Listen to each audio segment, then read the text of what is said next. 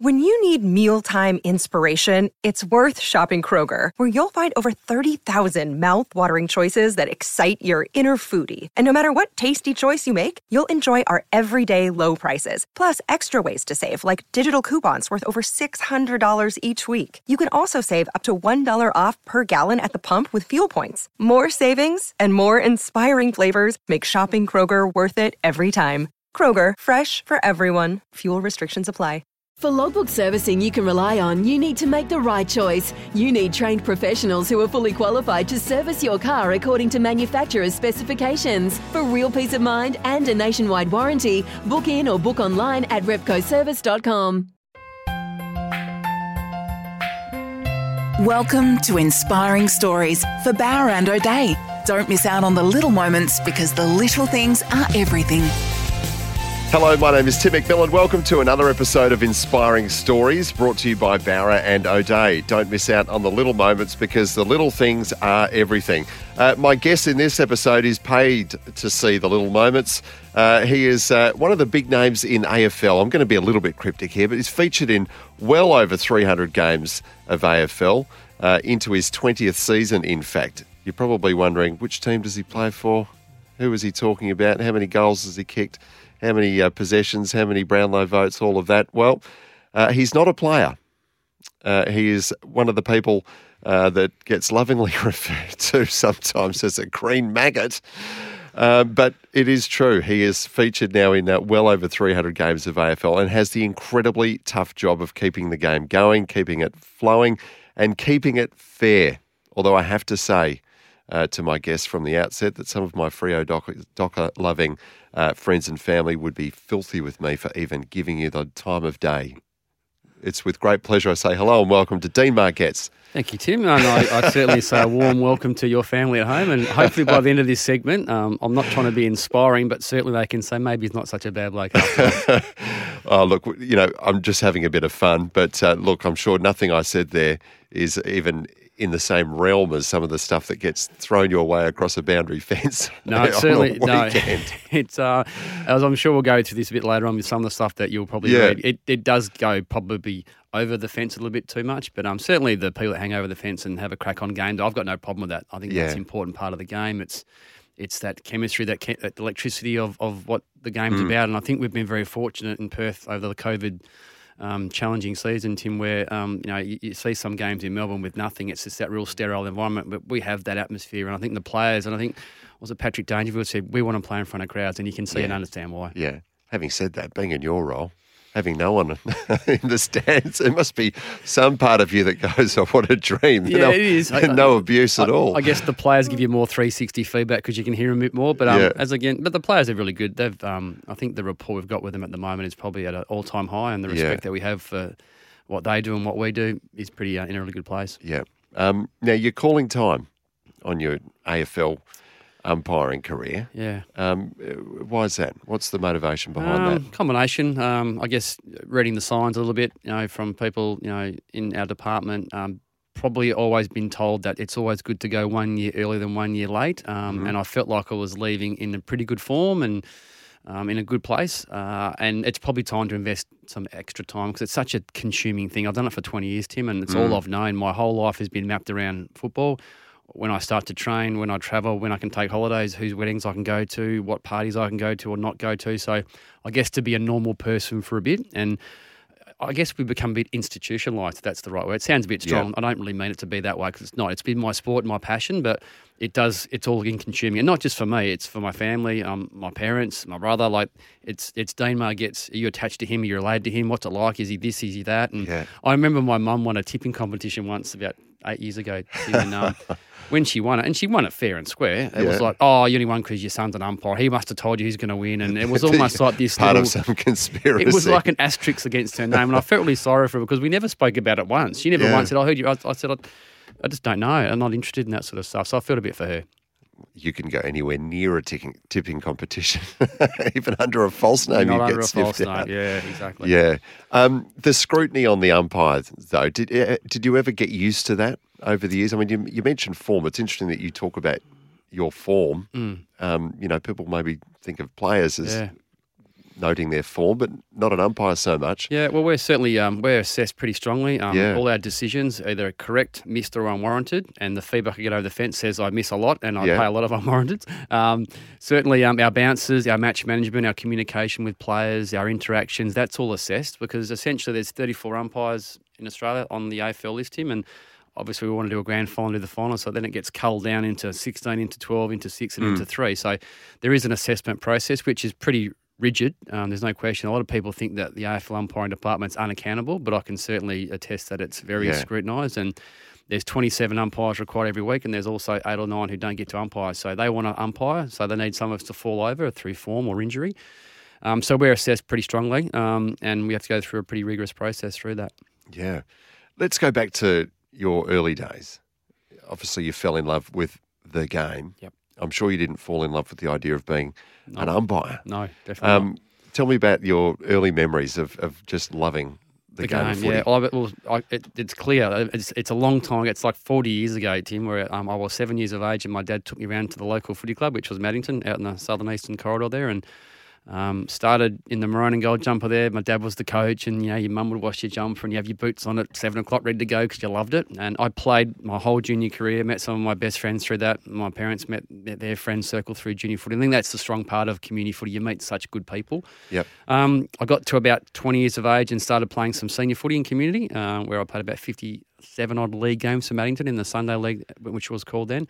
And then I got to the point where I thought, I love the game, but I just lost the passion for playing. So I coached a junior side for a year, an under-13 side. And a couple of the players, one was Dominic Cassisi, played for Port Adelaide, was the captain. So to have coached a young kid at 13 to then go in time and shake his hand at a coin toss at Adelaide Oval was pretty special for me, and I hope for Dom. Then I did that for a season. That got hard with work, leaving early to go do training and stuff. So then I thought, what else can I do to stay involved? And then I remember I was at my best mate's house in Thornley. The Comment News was there and said, umpires wanted. I said, perfect. How hard could it be? Let's do that for a season. Let's see what we can do. And how hard was it?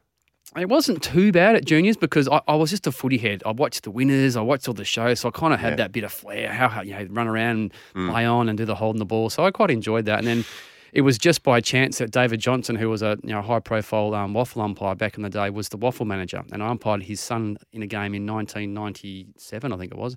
And he said, I think you've got something, Dean. I think there's something there we can tap into. I'm going to send you a letter to come down to Waffle. And I thought, as if this guy's going to send me, Dean Margetts, a skinny little runt from Maddington, a Waffle invitation. And to his credit, he did. I joined up in 1998. I did my first league game in 1999. I did the Waffle Grand Final in 2000. And in 2002, I was on the AFL panel. I thought, this has happened in 5 years. That's just so uncommon. And I guess because I started umpiring when I was 22, I was a lot older than most. Most kids start when they're 13 or 14. So I was playing and umpiring. Yeah, a lot of kids see that as that's their sport. Yeah. So I was almost learning how to umpire at the AFL. So my first couple of years were just like, what am I doing? Well, I shouldn't be here. You can't say that. Am I ready for this? And there was some roller coasters. There's some highs and there's some lows. And to look back on it 20 years to think what I achieved on the umpiring CV, it's a pretty humbling and it's a special experience for me. Yeah.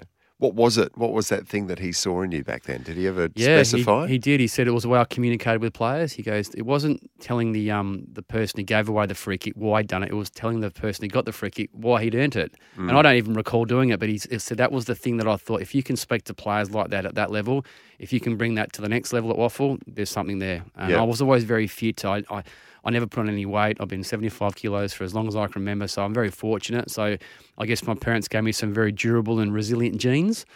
And I was able to run, for a long period of time. And, I'm sure we'll go through some kilometres later on. But some of the stats are impressive. Yeah. I mean, you've got to be aerobically just a machine, don't you, to do it day in, day out? I mean, pre-season started in 1 November and you do a bulk of running 3 or 4 times a week just to get to the start of the season in March. And now with AFLW starting in December and the pre-season comps in February. In Perth, as you know, Tim, the weather's pretty extreme, so you've got to battle through that. Yep. And then you've got a 23-round series as well. Yep.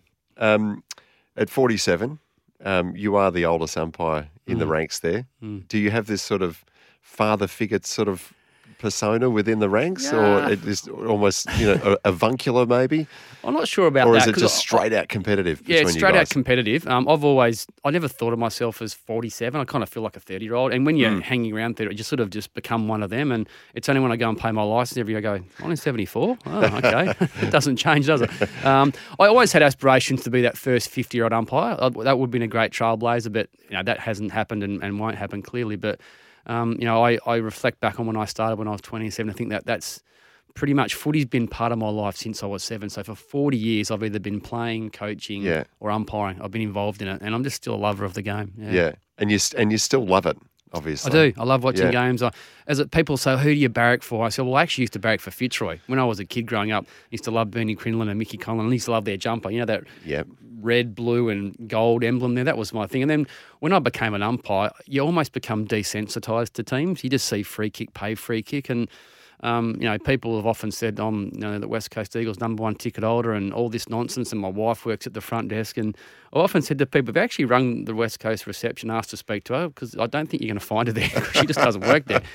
So all these myths, they perpetuate, and I guess it becomes almost it's like the Loch Ness Monster. Is it real, or do we just believe it because we see these like hazy images in the background? And then look for things that might and then we grow. And support this theory. Because social media is so prevalent now, Tim, and memes can be put on. You can put Dean Margetts' face on an Eagles jumper and put him on top. All this stuff. Yeah. If you have people have a lot of time on their hands. If you're talking to a player pre-game, they take a photo and they'll say 3 votes, Luke Shuey. Or if I'm talking to 5, they'll say it's just relationships, Yeah. And you must have a thick skin. Yeah, pretty thick. I reckon towards the last few weeks of my career, the last few games, I reckon it affected me a bit more because I knew I was going, and I thought. There was one game, it was the Freo Brisbane game, where I was out on the boundary line quite a bit. And I remember the crowd almost went quiet and I could almost hear every abusive thing. I could almost sense that was a 10-year-old kid, or that was a 40-year-old woman, or that was a 60-year-old bloke. I could almost hear their voices. And I thought to myself, is that my subconscious almost checking out? Or felt like that was time? But then fast forward to the final game, which was a really special day, and then having the Freo faithful sort of almost give me a standing ovation, that was nice. It was almost like that way of saying, we're sorry for 377 games, but this is what you're going to get. So that was nice. I'll take that. Well, you went out on a high with the Freo fans, didn't you? I think so, After many years of being a target for them. I did. I mean, you didn't even have to give them a dodgy free kick, I think I'm quite okay. I think I might have had a couple of errors in that game. One was I probably should have paid against West Coast, and one I think I gave to Freo, which I probably shouldn't have. So I had, that's how we get assessed. I missed or unwarranted. But for me, it wasn't about accountability or stats. It was just about to just soak it up and go, I probably won't be able to stand out here again in front of 50,000 people. And what some people forget also, Tim, is, people like David Mundy and Shannon, I've umpired their whole careers. I see them come on the scene at 17, 18 years of age, and then I went up and shook David Mundy's hand after the game and said, look, well done, mate, you've been a star. And, for what he does for 353 games and the colliding and the collisions and the recovery, you just got to take that up to the players. Yeah, it's phenomenal. For Josh Kennedy to run after me after the game and shake my hand and say, look, well done, mate, you've been awesome. And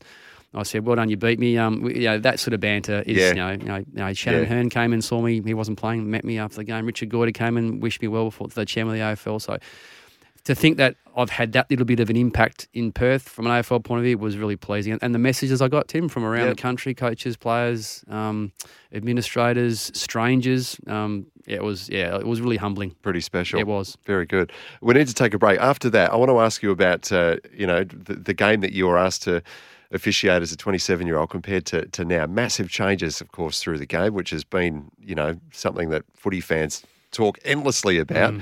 But I suppose it's even more important for someone who's actually got to make sense of the rules and apply them to the game, in that moment too, which is, a huge job. We'll get into that right after we take a break. Dean Margetts is our special guest. This is Inspiring Stories. Back with more in a moment. You're listening to Inspiring Stories for Bowra and O'Dea. Don't miss out on the little moments, because the little things are everything. Inspiring Stories for Bowra and O'Dea. Don't miss out on the little moments, because the little things are everything. Welcome back to Inspiring Stories. My guest in this episode is the one and only Dean Margetts. I like that. Yeah, the one and only. And you must turn up to, random parties and that sort of thing, and people go, is that? And then come up and say all sorts of I remember round 13. Yeah, you do. 2002. Yeah. It's funny. You did this. Yeah, I think my last week where I had a fair bit of media, publicity, I was on TV a fair bit and in the paper. Every time you open up the paper, even my kids think, Dad, we're getting sick of seeing you in the paper. But certainly probably the last 5 or 6 years, I've noticed it more where if I'm in a news agency, you can almost sense that's that umpire bloke over there. Yeah. And then some people come up, want to have a photo, which is nice. And then some people ask, who do you barrack for? So it has been good. I think people in normal life situations are surprised that when they come up and say hello or can we have a photo or whatnot, that we're just normal people. And like, oh, crikey, I didn't realise you're like that. And I said, well, what did you think we were going to be like? Exactly. But you put on the green chest of armour, I suppose, and you turn into this robot who wants to destroy footy. Exactly. And I think this is part of some grand conspiracy to ruin your dreams. Exactly. And that's not the agenda at all. I think all umpires are in the game just because they love it so much. And if we can play our role and service it as we're required to do and sit in the background a bit. And we don't ask for the microphones to be put on or we don't ask for the cameras to zoom in, but sure, Ray Chamberlain, a colleague in Victoria, he gets a fair bit of it. He's a personality. He puts himself out there, so he gets his right whack. And I guess for me, I've been that sort of profile face of umpiring in Perth for a long period of time as well. So, but I'm happy to wear that because I think if we can give umpiring a bit of a face and a voice, that's a really good thing for young kids coming through. Yeah. Let's talk about the game as it was when you first entered the AFL ranks 20 seasons ago. It has changed a lot, hasn't it? Oh, yeah. In the 20 years. Which version of the game do you like better? I think I preferred the original version where you had forwards who stayed inside 50 and when the players looked up from the centre and they could kick and there was a person leading out. I think I love that purest form. I think sometimes today what people don't forget is, inside 50 you could have literally 30 players around the ball and finding the right position, the right angle is always sometimes difficult. And I think if you're sitting on the other side of the fence, you'll see a different view to what the umpire does. Yep. That's why you've seen our positionings move. Then you've got to also give massive kudos to probably Steve Hocking for some of the changes and having the courage to make big calls like 666, stand. When they got mentioned, people were going, what's he done to the game? Yeah. But I think in hindsight, look back and go, those were changes that we probably needed to make the game what it needs to be. Scoring, freeing up the ball. So the person with the ball is the one who dictates the play versus the defensive side. So we always love the high-scoring games. And I think we're getting back there. But again, coaches probably find a way to manipulate it back the other way as well. So it's a balancing act, isn't it? It's difficult. Yeah, it is. Yeah, and, moving with the times and making it a more sellable, exciting product. Correct. For audiences as well. What about the physical contact that was allowed to happen even 20 years ago, and obviously, even more so in decades prior to that. Yep. But the level of physicality, and particularly, the collisions and that, the bumps, the collisions, the shirt fronts, all of that sort of stuff from 20 years ago compared to now. There's a lot of stuff, huge. I think the biggest you get rubbed out for multiple games. Absolutely. The things I've noticed, the biggest change, Tim, is probably the dangerous tackle. Yeah. Back when I played and back in, they say 10, 20 years ago,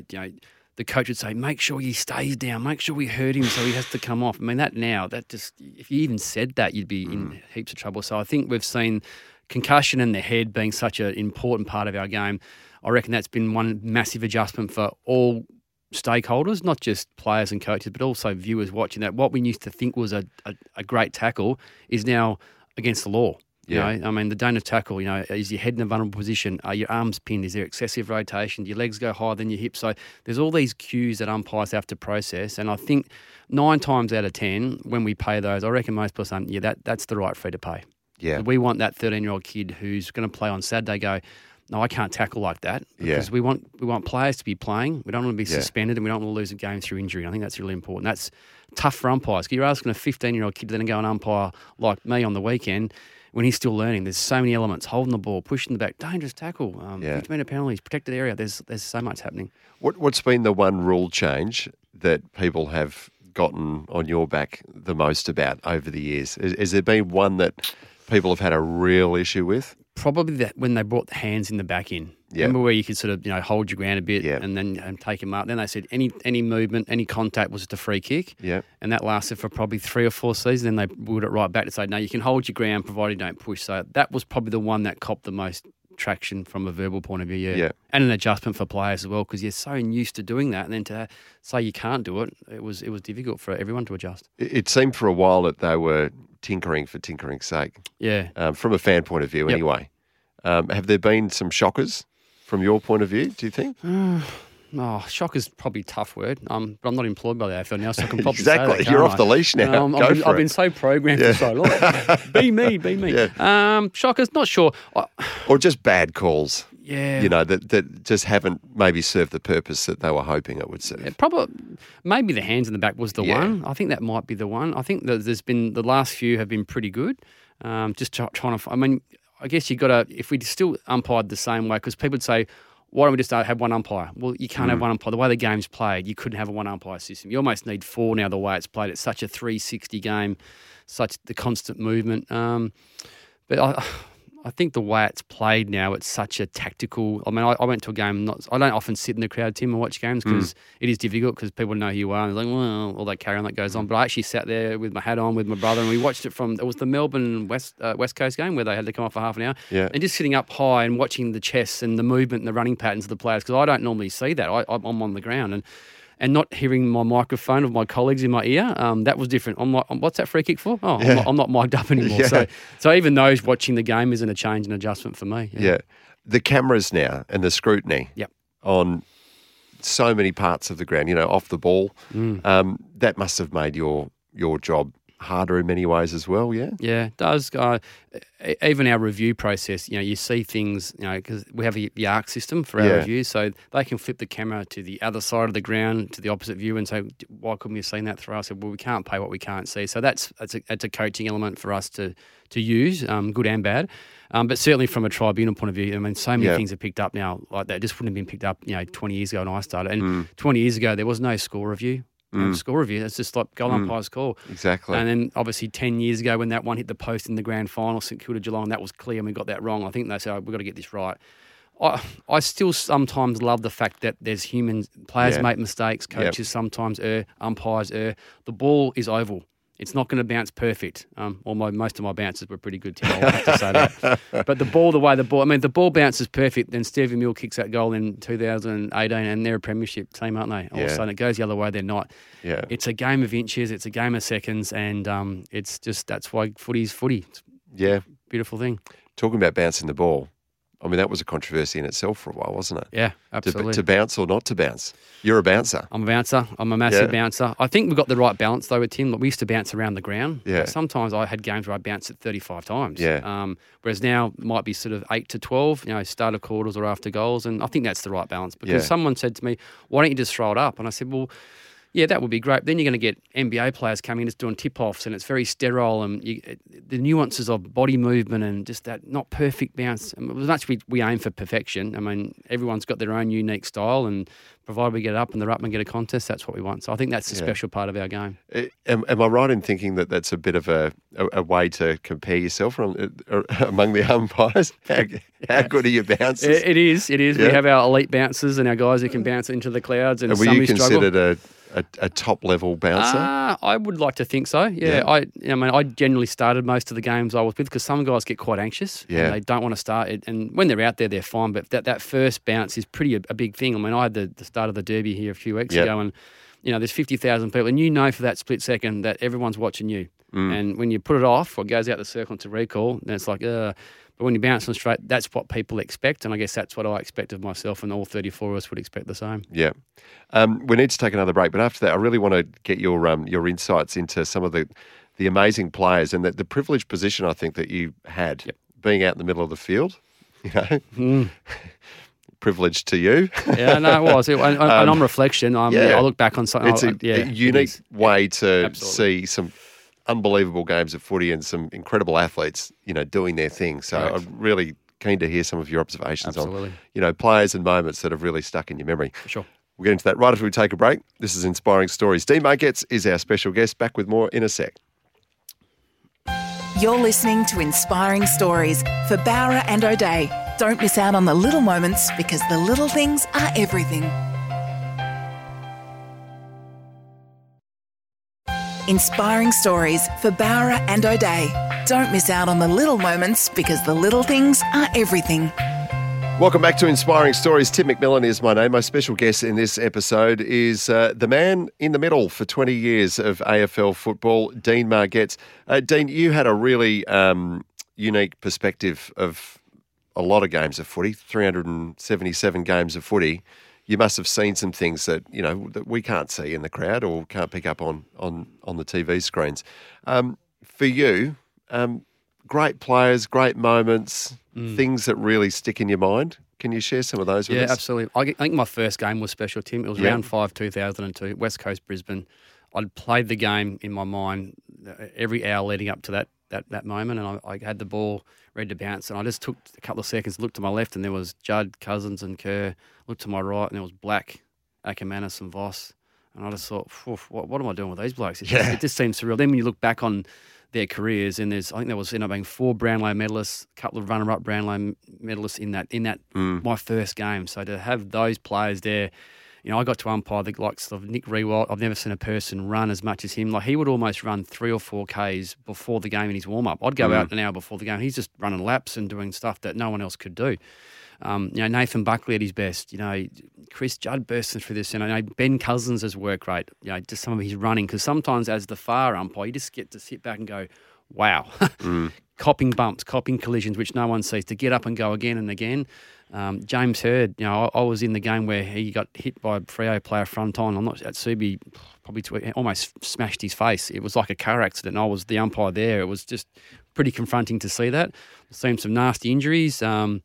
But, even the modern day players, like those Ollie Wines, the Petrarcas, those strong guys, that they get tackled and they get these handballs out. And how did that even come out? And people sort of don't fully appreciate how good these guys are. And I've been very fortunate enough to even spend a lot of time at West Coast and Freo at their training sessions. And even a stock standard training session, most normal people could not finish. Just wouldn't be able to do it. So my admiration for players and their courage and their fitness is, off the scale. Yeah. And I know you guys as umpires, maybe one of the things that people don't appreciate, you spend a lot of time outside of games at the clubs, don't you? Yep. I mean, working through any rule changes that we've just spoken about. Yeah. Just staying in touch, building that rapport, those relationships.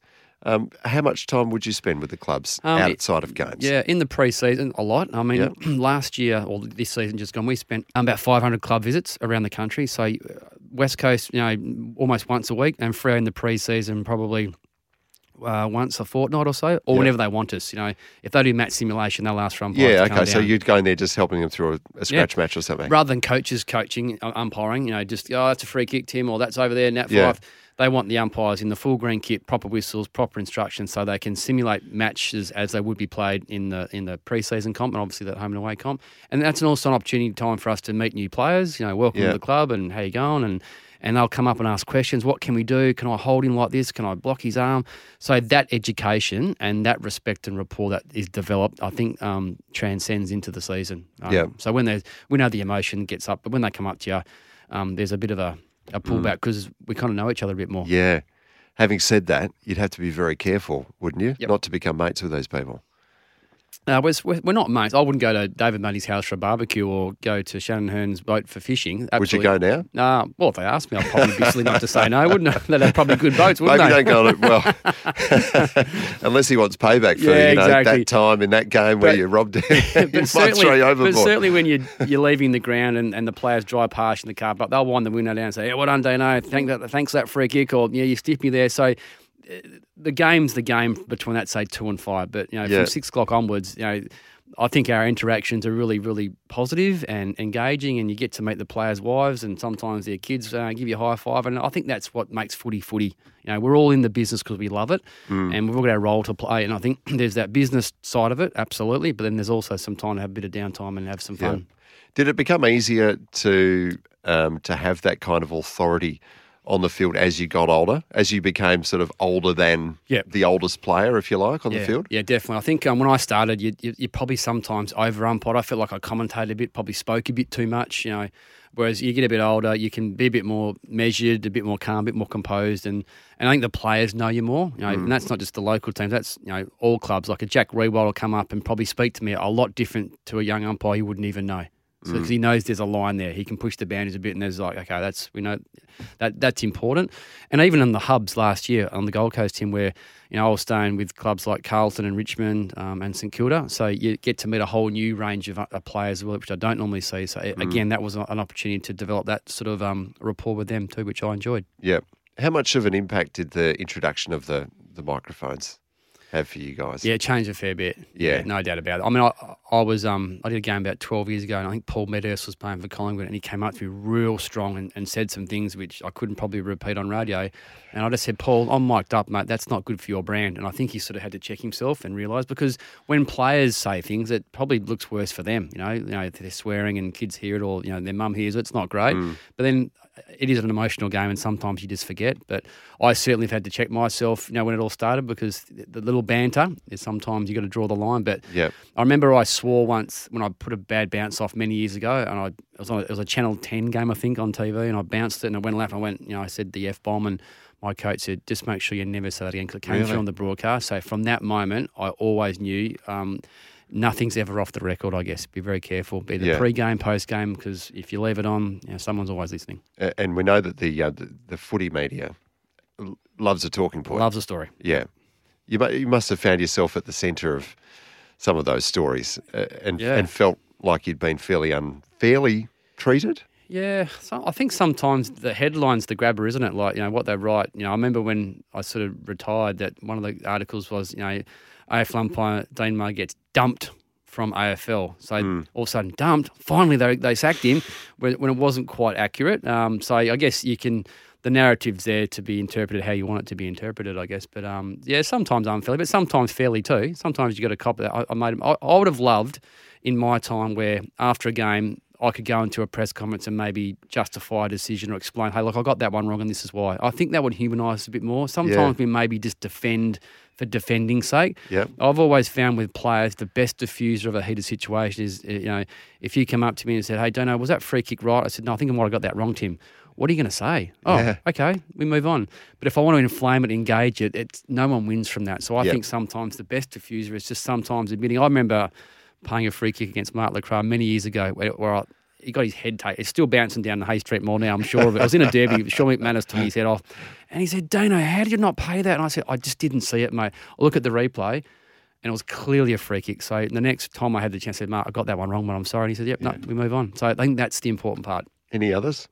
Think of this as your confessional here for a moment. How long we got?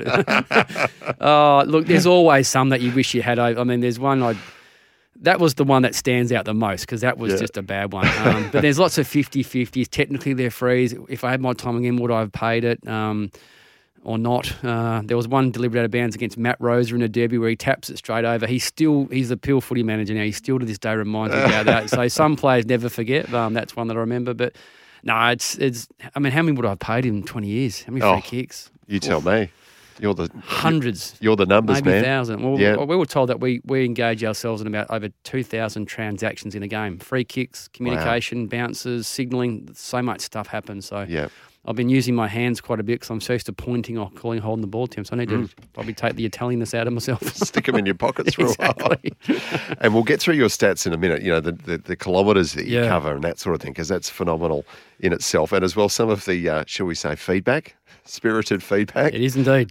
You've been good enough to agree to read out some of the barbs that get thrown your way on social media. I mean, I'm sure that some of the stuff that comes your way across the fence too is pretty fruity. It is indeed. And pretty colourful. But before we get to that, and we'll do that after the break, does it ever get to you? Has there ever been something that's just floored you, either from a player or from a fan, where you've just gone, wow, that actually that cuts me deep? I had some letters left in my letterbox probably 10 years ago, where someone had said, we know what car you drive, we know you got 2 dogs at home, and we know you got 2 kids, and it got a bit personal. And I thought, when someone's making the effort to come to my house and leave letters in my mum, that was a bit scary, I suppose. Well, not scary, but the fact that people as supporters, now it might have been just a guy up the road thinking he's been funny, but that wasn't our interpretation of it. So I had to ring the AFL up and get the integrity department involved. They put a couple of cameras in my letterbox to see if they could catch him, and it stopped.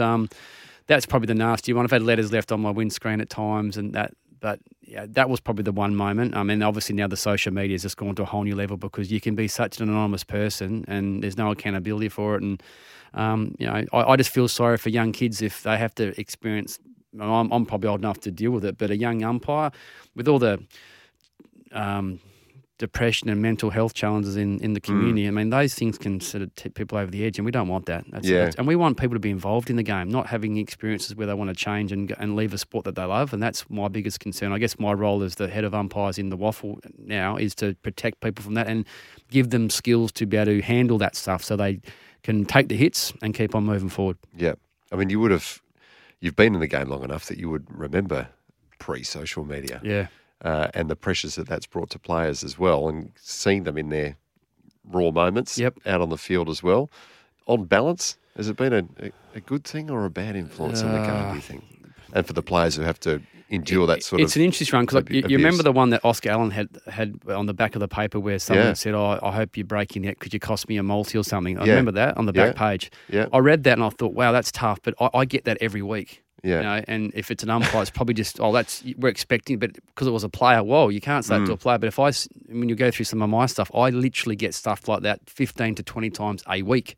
That wasn't a back page heading because it may be not a sexy story, but they're the things AFL umpires have to process and endure and ride through. And now you park it and you move on because, it's almost sometimes it might feel fictitious, but, when you sometimes just read through and go, gee, that person had to actually consciously find my name, type that in and go, send. Yeah. They're thinking that's appropriate to go send. Knowing that there's every chance that you will see it. Yep, absolutely. Yeah. And then when you do occasionally respond, you go, thanks for the feedback, really appreciate it. Which free kick were you actually talking about? Take the personality. It's like, I had no idea you would even reply. Oh, it's actually you. It's you. Oh, my God, I'm really sorry. And I had one lady actually apologise on behalf of her husband because, she was actually embarrassed when I responded back. And I said, look, I can cop it, but if that's another person, that tips them over the edge. Are you comfortable with that? And it creates a lot of engagement when you sort of challenge them on it. Yeah, I bet. Having said that, we'll get you to go through some of the feedback, if we can call it that, the constructive criticism that you've had to suffer. I'm not sure there's much construction in there. No, it's certainly criticism. This is Inspiring Stories. Dean Margetts is our special guest. We'll get into it right after this. You're listening to Inspiring Stories for Bowra and O'Dea. Don't miss out on the little moments because the little things are everything. Inspiring Stories for Bowra and O'Dea. Don't miss out on the little moments because the little things are everything. Welcome back to Inspiring Stories. The retiring Dean Margetts is our special guest in this episode. Dean, just a couple of your key stats here. 481 senior games that you've umpired in. That's 370-odd AFL games, over 100 WAFL games, the 2000 and 2008 WAFL Grand Finals in there as well. One of the more staggering figures is you run on average about 13 Ks in a game. That's a lot of miles in the legs. That's a lot of miles. I think I've run a few clicks. I've been around the country a few times. Definitely. No, it's over a lot. 1 million Ks travelling to and from games. Yep, a lot.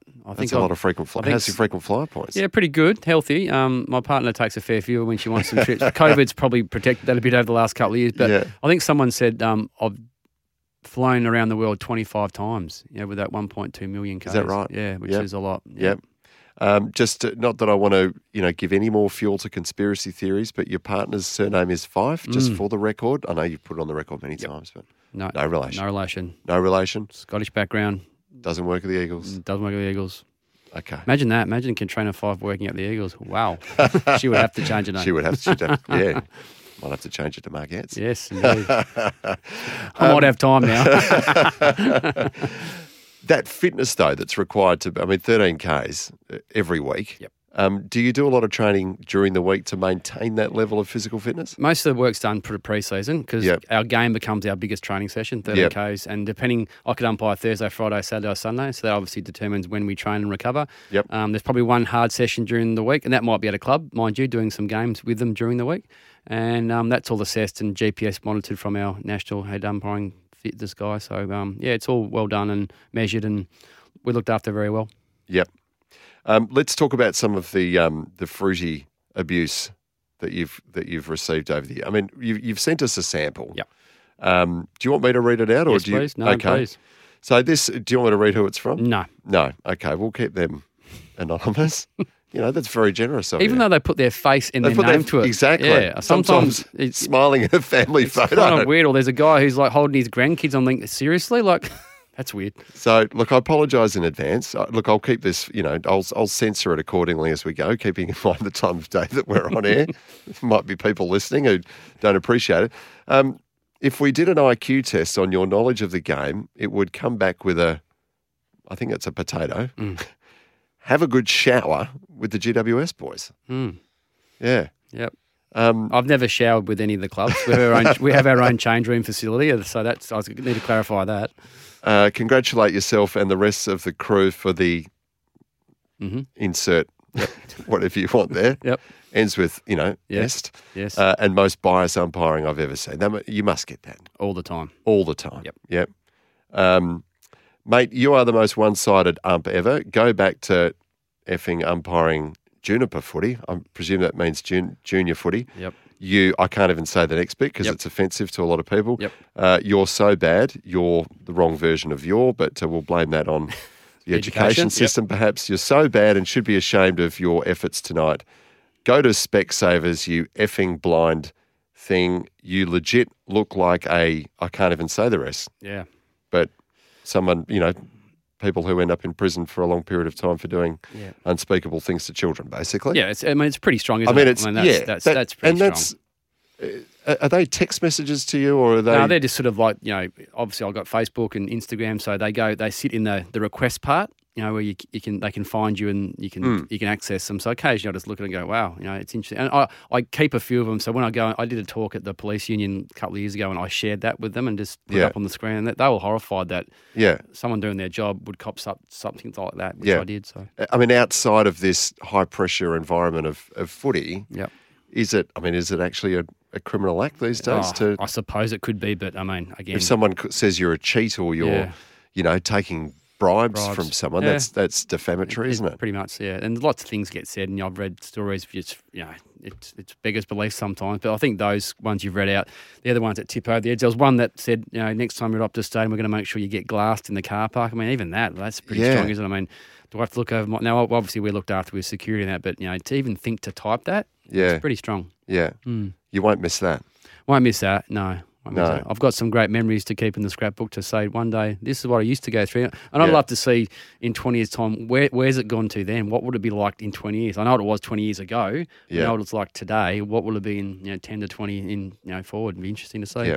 What about from players? Don't name. I know you're not going to name them anyway. Let's be honest, but you must have had some filthy things said to you by players as well? Maybe not so much recently now that the microphones are on the ground. Not filthy, probably more creative. Like, Kane Corns is always very creative. He'd always say, we'd go and meet the players before every game. He'd always say to me, "Don't know how many do you owe me this week?" Or some